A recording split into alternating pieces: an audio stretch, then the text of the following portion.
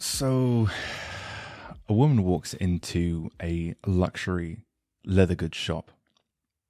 She walks around and marvels at all the beautiful skins and exotic leather handbags that she sees. And while she's walking around the store, she looks into the corner of the store and sees the most beautiful leather handbag that she's ever seen. Exotic leather, crocodile skin, gold hardware, the lot. The most exquisite design. So she walks over to investigate a little bit further. And as she reaches over the table to grab the bag, she lets out a loud fart. Absolutely mortified. She's praying that nobody heard. So she looks over to her left, and there's nobody there. And she looks over to her right, and there materializes her worst nightmare, a sales assistant who was standing there the entire time. Now at this point she's beyond praying, hoping that he didn't hear what she did. So first of all he says, "Hello madam, how can I help you today?"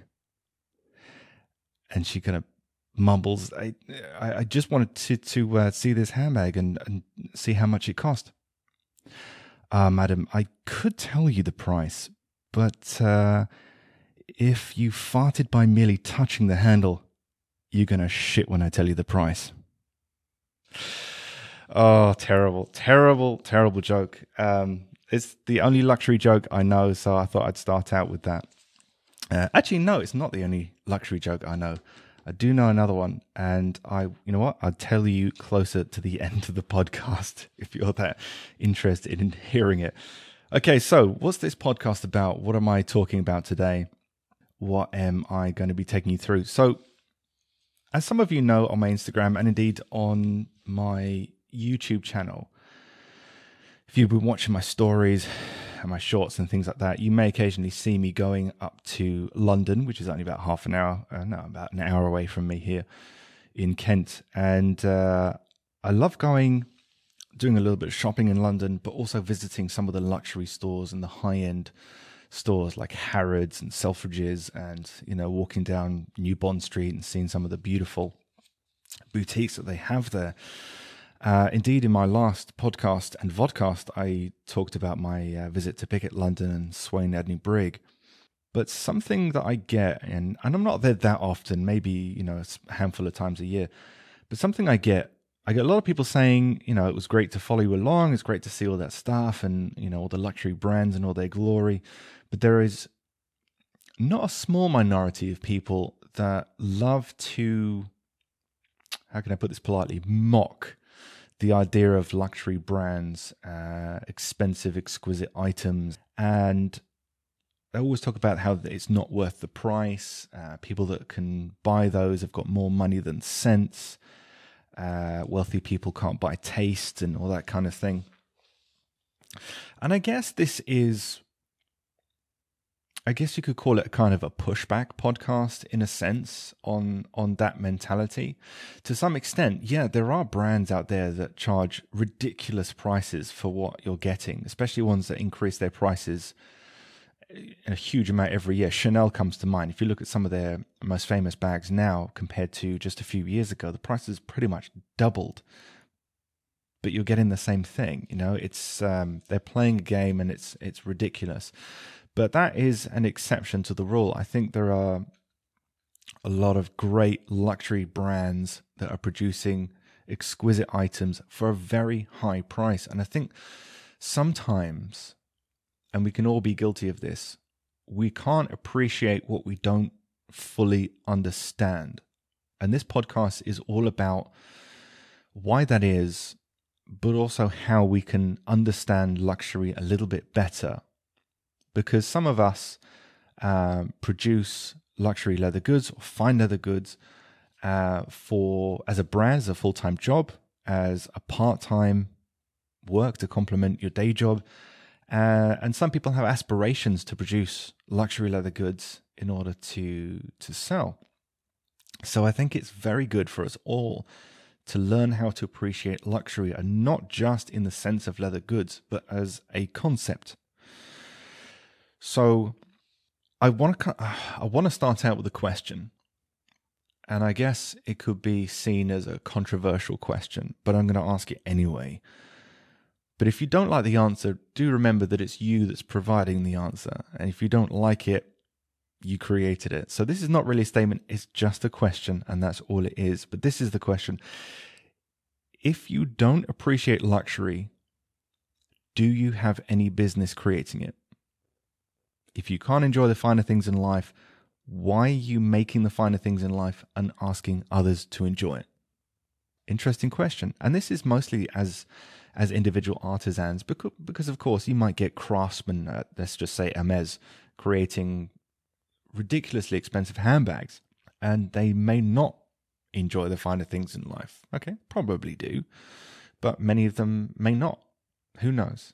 This is individual artisans, because the craftsmen there at Hermes, they didn't design their famous handbags. They didn't design any of their famous luxury leather goods. Unlikely. But they learn how to create them. So they're separate from kind of what we do, which is creating it ourselves, and much of the time designing it ourselves as well. Okay, we're choosing the leathers, we're choosing the colors, oftentimes choosing the design and the shape of the finished article. So we are at every stage of the production.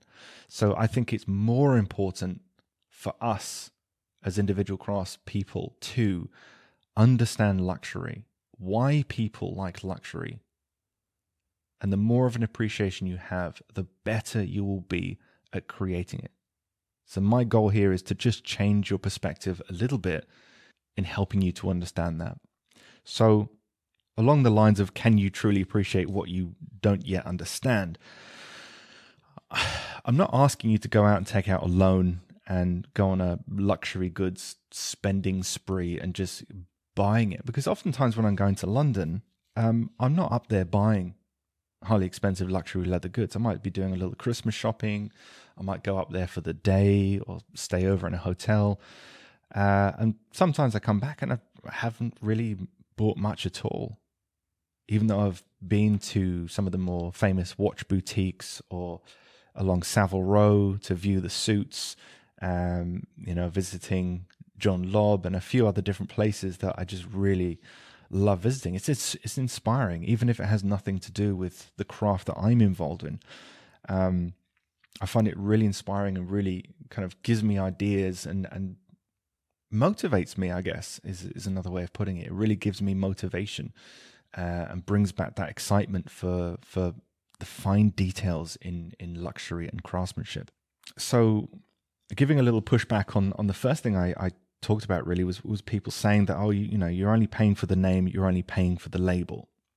Yes and no. And when I say no, when we say a name, Louis Vuitton is just a mouth noise, okay? We move our vocal cords in a way, and then we move our lips in another way, and it creates the sound associated with Louis Vuitton.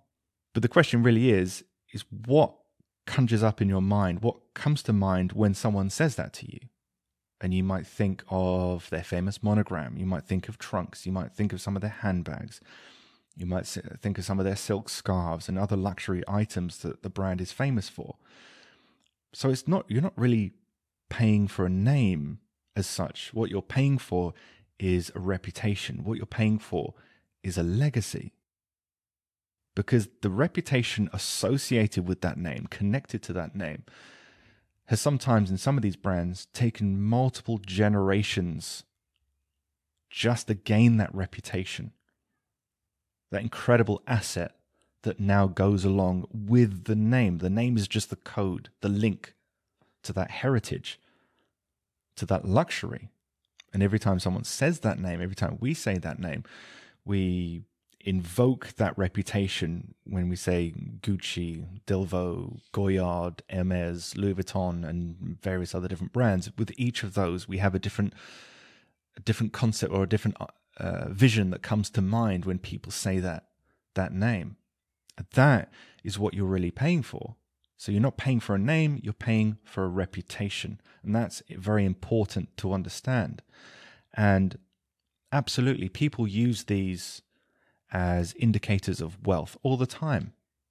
You walk around, the posh areas of any big metropolitan city and you're seeing these people with, head to toe, all these high-end brands, because it indicates to other people their social status, their value, their wealth, their power even.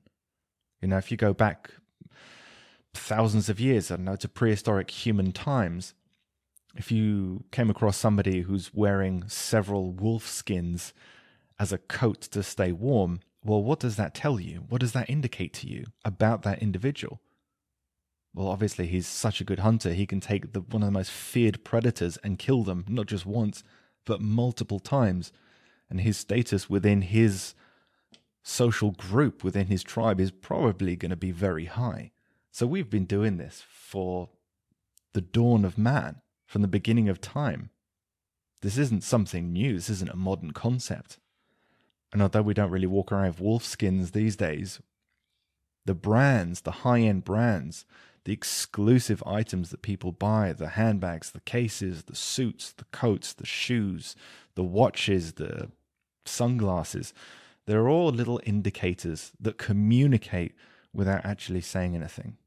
So I guess my message is, even if you don't go out and buy the finer things in life, try and develop an appreciation or an understanding of the finer things in life. And it starts by gaining more information about these things, not just luxury leather goods, but the brands behind them, the concepts, the ideas, the heritage, the history, because that's really important in order to understand luxury, which can help then translate into the goods, the leather goods that we produce. And there's a great book by Stephen Covey, The 7 Habits of Highly Effective People. There's a quote in there that I really like, and I think it is connected to what we're talking about today, which is seek first to understand, then to be understood. Okay, seek first to understand and then to be understood. In other words, aim to understand luxury before asking others to view your work as luxurious.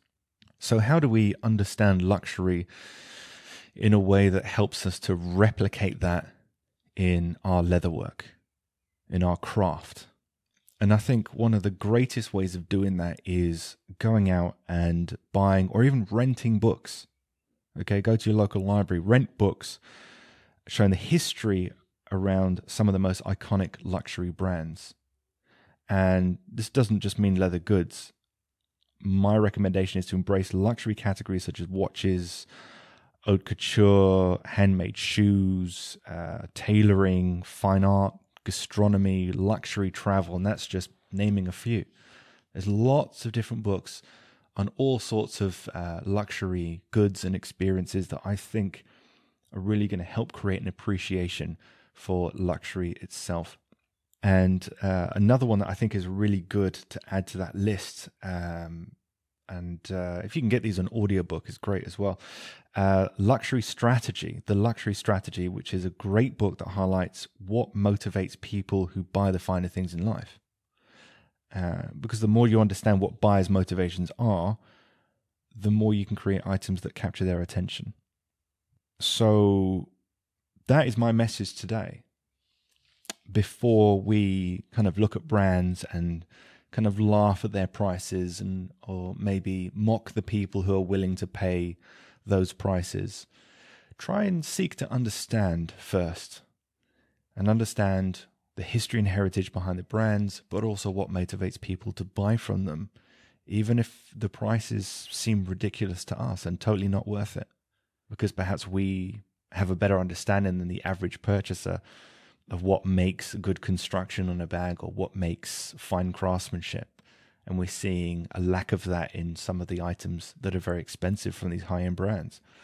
It doesn't make sense to us. See if you can find a way so that it does.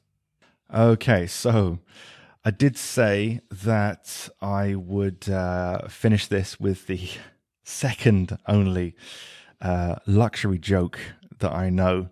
This is a joke about Rolls-Royce. So here we go.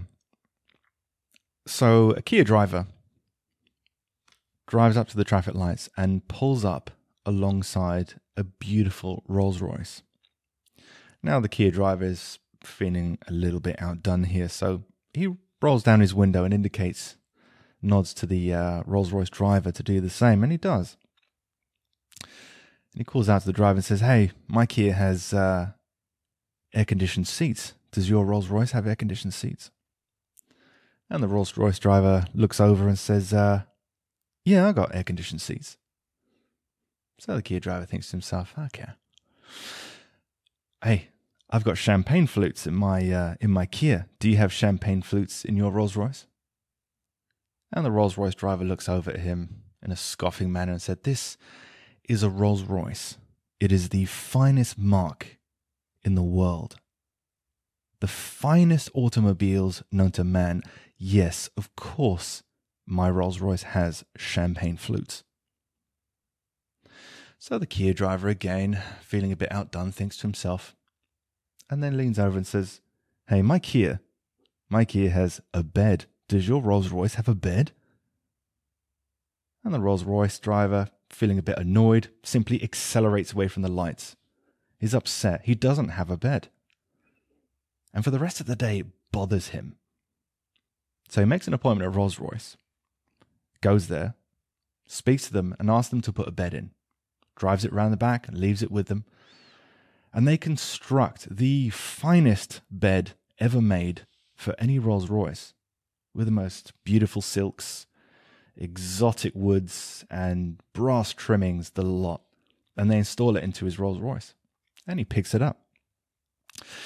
And as he's driving around, he really wants to rub it in the face of this Kia driver. So he drives around and spends the entire day looking around the city for this Kia driver. And at the end of the day, just before he's about to give up, as night's falling, he drives past a car park and sees the Kia parked up in the car park. So he pulls in, and he pulls right up next to the Kia driver. He gets out his Rolls-Royce, goes over, and knocks on the window. Nothing. He notices all the window is completely steamed up. So he knocks again, but louder. And then, all of a sudden, the window comes down, and the Kia driver pops out, completely soaking wet. The Rolls-Royce driver says, "Look, check in the back. I've got a bed." And the Kia driver says, "You got me out the shower for that?" Oh, guys. Ladies and gentlemen, it's been absolutely wonderful for you to have me. Don't forget to like this video and subscribe if I made you laugh. And I will see you in the next video. Thanks for listening. Take it easy.